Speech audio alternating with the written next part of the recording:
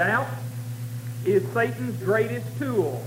Indeed, you would expect that when Satan went to tempt a man and his wife who had been formed by God out of the dust of the earth, in whom dwelt the life that had been breathed by the very breath of God, a man and his wife who had everything that the earth could offer, everything without any drawbacks. There were no roses with thorns.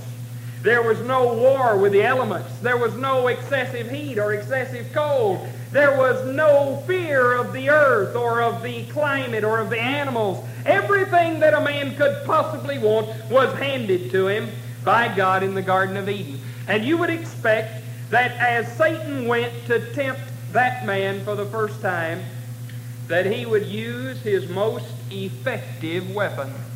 And that is exactly what he did. For doubt is the greatest tool that Satan has in his arsenal that he uses against the people of this earth. And so tonight I want us to look at the decay of doubt, see if we may examine it, so that we may reveal it for what it is and deal with it effectively when Satan tries to use it against us. Notice first of all here from Genesis 3, here is the origin of doubt.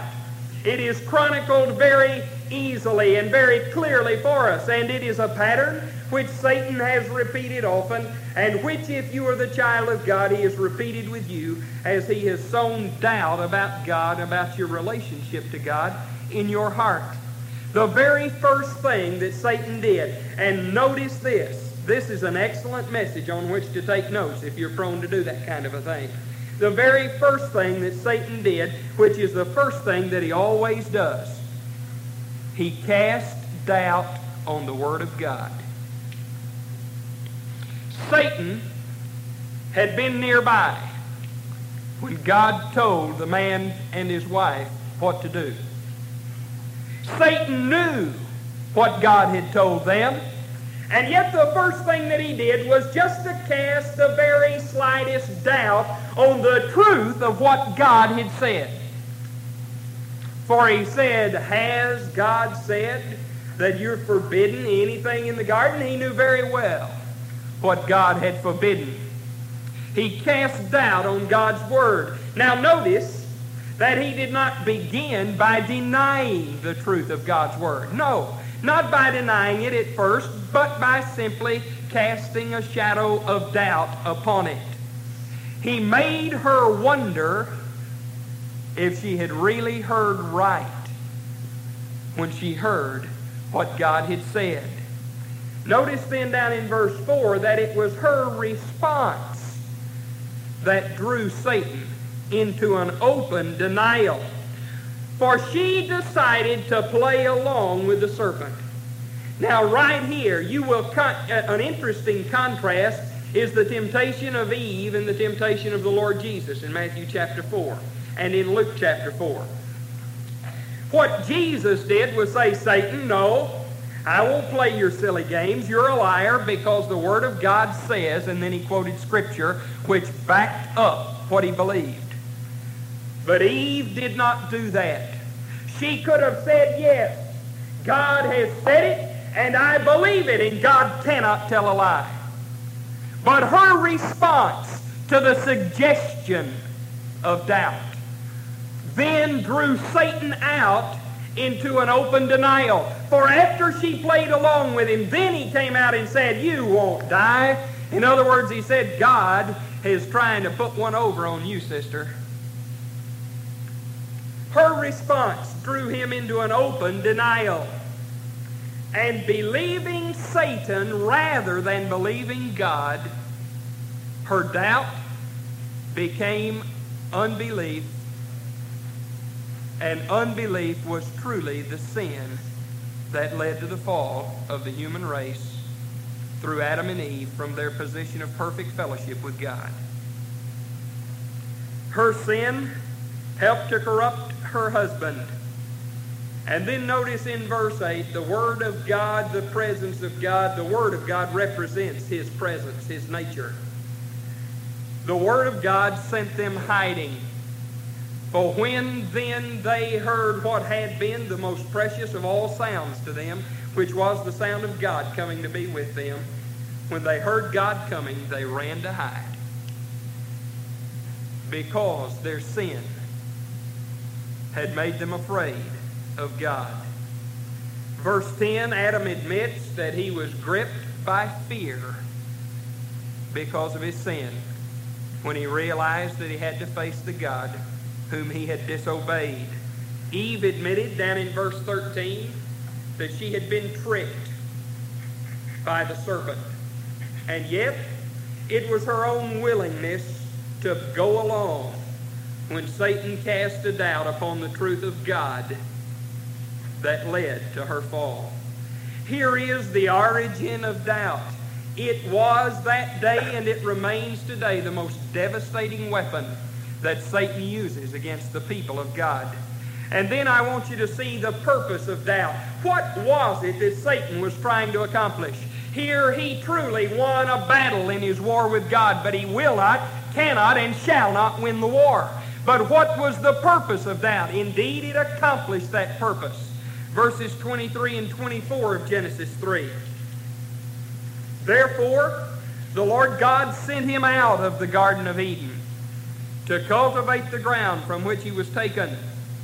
So he drove the man out, and at the east of the Garden of Eden he stationed the cherubim and the flaming sword which turned every direction to guard the way to the tree of life. The purpose of doubt is always the same. It is to break our fellowship with God. That's always the purpose of doubt when Satan sows it in our minds. If Satan can but sow a doubt in our hearts as to the goodness of God, if he cannot do that, he will sow a doubt as to the willingness of God to bless us. Failing that, he will sow a doubt as to the power of God to bless us. Satan would have us believe that in this realm, in this earth, God is no match for him. But that's not true. Indeed, it helps us in trying to understand Satan's strategy behind doubt to realize that the devil cannot tell the truth. You know, sometimes I fear we see the devil as using the truth to hurt people. That's not true. The devil cannot tell the truth. Scripture says he is the father of lies. Jesus said he is a liar from the beginning, and the truth is not in him. One thing that the devil cannot do is speak the truth. He just doesn't know how to do it. And the purpose of doubt is always to break your fellowship with God. Then notice the nature of doubt. And for this, turn with me to Romans chapter 4. 2 verses from the book of Romans. Now here Paul is describing the faith that made Abraham the victorious believer in God that he was. So what he is saying refers to the man Abraham. The nature of doubt, Romans 4:20 and 21. Yet, with respect to the promise of God, he did not waver in unbelief, but grew strong in faith, giving glory to God, and being fully assured that what he had promised, he was able also to perform. What is the nature of doubt? Doubt is temptation, and temptation is not sin.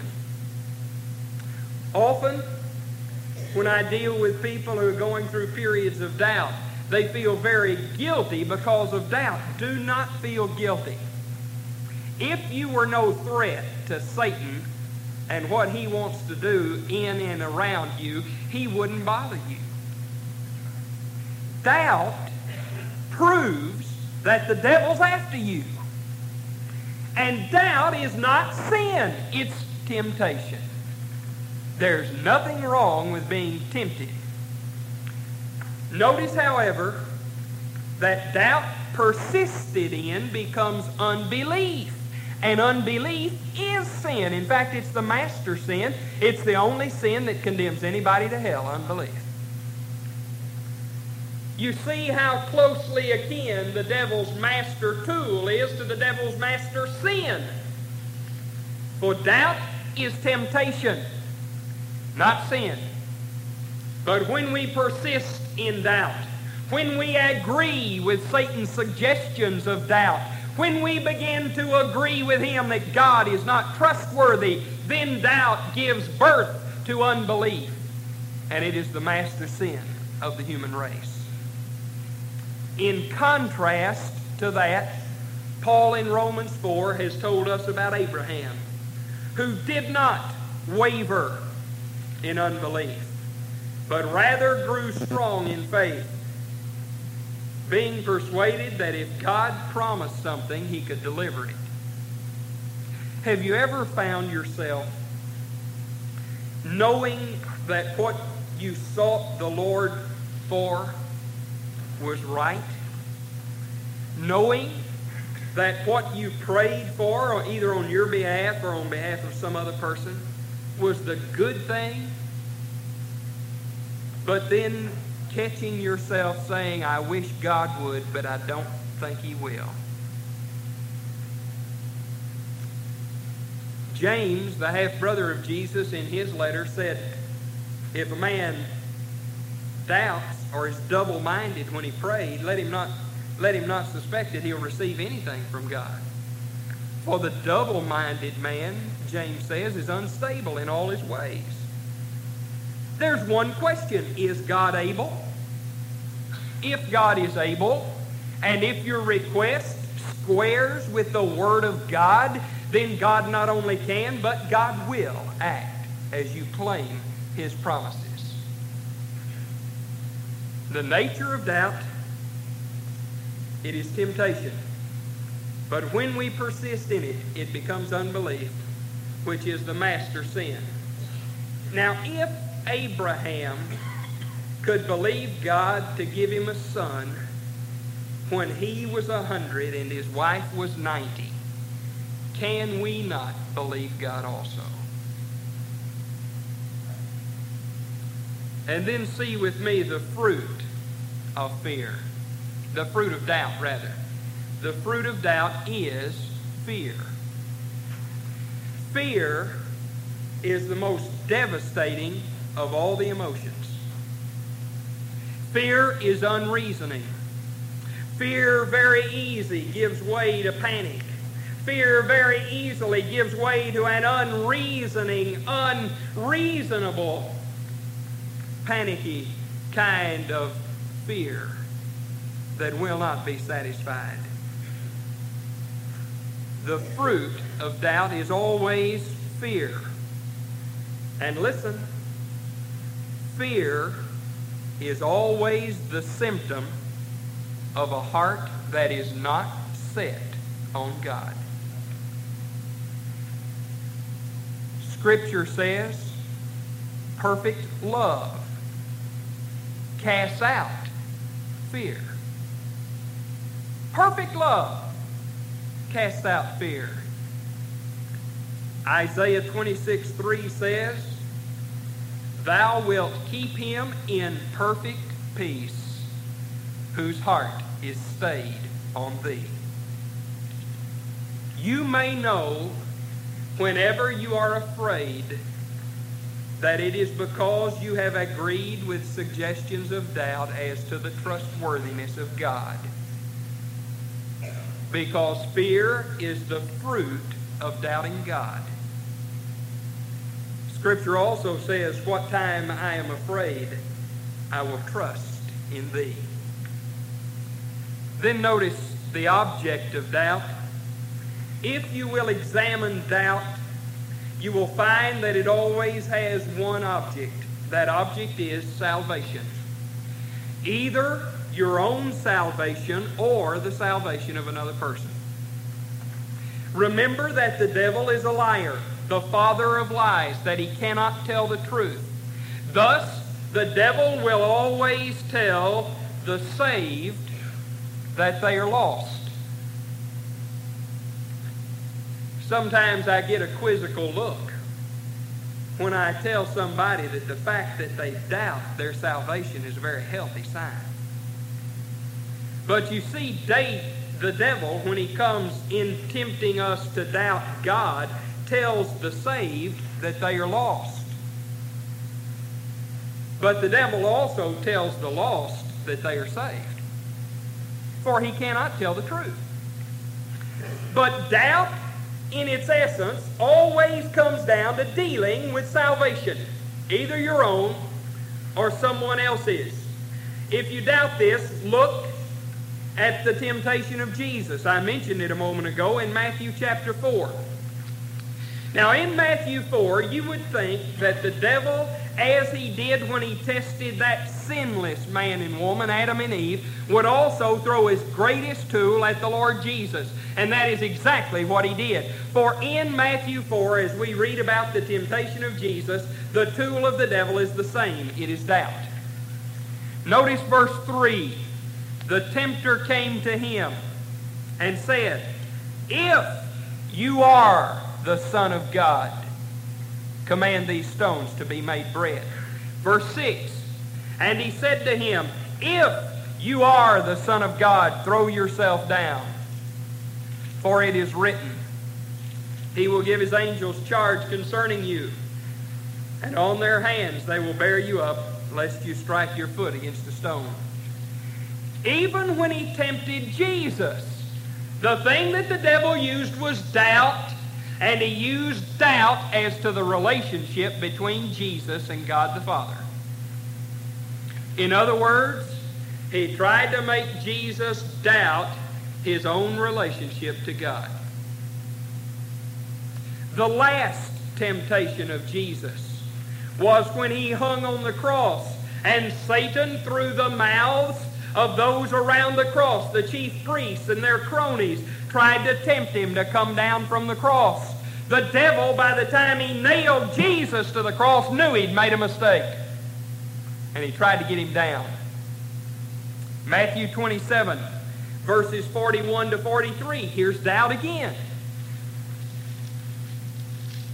41 to 44. In the same way, the chief priests, along with the scribes and elders, were mocking him and saying, "He saved others. He cannot save himself. He is the King of Israel. Let him now come down from the cross, and we shall believe him. He trusts in God. Let him deliver him now." And here it is, "if he takes pleasure in him." There it is again. If he takes pleasure in him. For he said, "I am the Son of God." And the robbers also who had been crucified with him were casting the same insult at him. Both the first and the last temptations of Jesus Christ involve doubt, and doubt as to the goodness of God, as to his relationship to God. In Matthew 11, we see that even the best of men are not immune from doubt. For here is John the Baptist, who was conceived 3 months earlier than his cousin in the flesh, Jesus. Here is John the Baptist, who was the voice of one crying in the wilderness, "Prepare ye the way of the Lord, make his paths straight." Here is John the Baptist, who said, "There is one mightier than I, who cometh after me, and he shall baptize you with the Holy Spirit." John the Baptist, who looked over the hill there by Jordan and said, "Behold the Lamb of God who takes away the sin of the world." But now you see old John has been isolated. Herod has taken him prisoner. He languishes now in a prison cell awaiting his death. And the tempter comes to John the Baptist and he says, "Are you sure about that Jesus?" Matthew 11, 1 to 4. And it came about that when Jesus had finished giving instructions to the 12 disciples, he departed from there to teach and preach in their cities. Now when John in prison heard the works of Jesus, he sent word by his disciples and said to him, "Are you the coming one, or shall we look for someone else?" even the best of men, are not immune to doubt. Thomas, one of the 12 disciples, had seen everything that Jesus had done. He had been with him for 3 years, and yet he had caved in when Jesus was crucified. 3 days later, some of the people whom Thomas loved and trusted more than anybody on the face of the earth told him that Jesus was alive. But Thomas had so completely agreed with the doubt the devil had sown in his heart that though his best friends told him that Jesus was alive, he wouldn't believe it until he saw it for himself. You see, this matter of relationship to God demands real and personal experience, and that's good. Else we all would be prone to try to live on the basis of somebody else's experience. And relating yourself to God, you cannot do that. The object of doubt, remember, is always in some way to cast doubt as to salvation, either your own or someone else's. And then notice the means of doubt. There is one way the devil goes about sowing doubt. It is always the same. The means of doubt is accusation.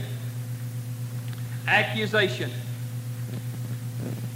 Just a few months ago, I took Strong's Exhaustive Concordance and I went through the entire Bible looking up every use of the word accuse. Every form of that word, accuse, accusing, accused, accusation. And every time that word occurs in the Bible, it is sin. Every time. The term or any form of it, accuse, accused, accusing, accusation, every time it occurs, it is sin. Clearly and unmistakably. Should this surprise us when the very name that we have come to give the devil, Satan, means the accuser? The devil always uses accusation to sow doubt. You say, well, doesn't God tell people they're wrong? You bet he does, but there's a whole world of difference between accusation and conviction. And I will point out to you that accusation is the realm of the devil and conviction is the realm of the Holy Spirit. Accusation produces despair. Conviction produces repentance. And God has never released his function of conviction to anybody but the Holy Spirit. Everywhere accusation occurs in Scripture, it's sin. Satan will look at you and he will accuse you. He will point to your wicked heart. He will point to your pitiful works. He did that to Moses. God was getting ready to deliver Israel, and Satan accused Moses, and Moses said, but Lord, I'm not good enough to do what you want me to do. He will point to your pitiful works, your wicked heart, and he will point to your past or your present sins or the sins of someone else. But there is good news, for Scripture says that doubt may be overcome by the blood of Jesus Christ, just as the sin debt is paid by the blood. Revelation 12:11.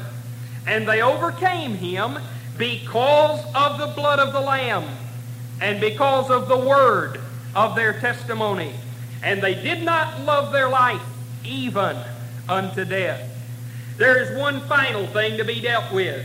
We would be miserable if we could identify doubt and couldn't do anything about it. Its origin, we have seen. Its purpose is to break fellowship with God. Its nature, it is temptation. But persisted in, it becomes the sin of unbelief. The fruit of doubt is fear. The object of doubt is salvation. And the means of doubt is accusation. There is one matter to be dealt with, and that is victory over doubt. And that is had by faith. Faith is God's remedy for doubt. 1 John 5:4, Scripture says, "For whatever is born of God overcomes the world, and this is the victory that has overcome the world, even our faith." You say, well, that's easy enough to say, but how do I have it? All right, here it goes. 1, 2, 3. Number 1, recognize that doubt, when it becomes unbelief, is sin. When doubt becomes unbelief, it is sin. Number 2, having recognized doubt, persisted in as unbelief, having realized that you have begun to sin through unbelief, then confess that sin. For 1 John 1:9 says, "If we confess our sins, He is faithful and just to forgive us and to cleanse us from all unrighteousness." Number 3, you overcome doubt the same way that Jesus Christ did, through the Word of God. Neither prayer nor the right relationship to God's Word is enough alone. There must be the prayer of confession. We must stay confessed up to date, and we must be properly related to God's Word. Jesus, at every point that He was tempted, had one way that He withstood the temptation, and that was through God's Word. Now let me ask you a simple question. If Jesus Christ had to have the Word of God to overcome temptation, what chance do you have without it? Just a brief look at some Scripture that overcomes doubt. Psalm 56, 3 and 4.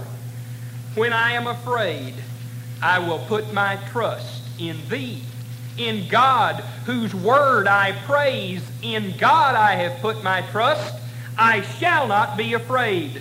What can man do to me?" Isaiah 43, 1 to 3. "But now, thus saith the Lord, your Creator, O Jacob, and He who formed you, O Israel, do not fear, for I have redeemed you. I have called you by name. You are mine.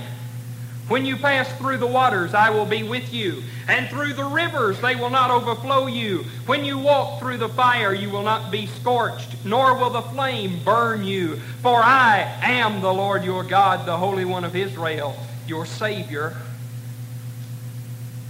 Joshua chapter 1, verses 5 through 9. A promise is valid to every one of you and me, as it is to Joshua. "No man will be able to stand before you all the days of your life. Just as I have been with Moses, I will be with you. I will not fail you or forsake you. Be strong and courageous, for you shall give this people possession of the land which I swore to their fathers to give them. Only be thou strong and very courageous. Be careful to do according to all the law which Moses my servant commanded you. Do not turn from it to the right or to the left, so that you may have success wherever you go. This book of the law shall not depart out of your mouth, but you shall meditate on it day and night, so that you may be careful to do according to all that is written in it. For then you will make your way prosperous, and then you will have success. Have I not commanded you? Be strong and courageous. Do not tremble or be dismayed, for the Lord your God is with you wherever you go."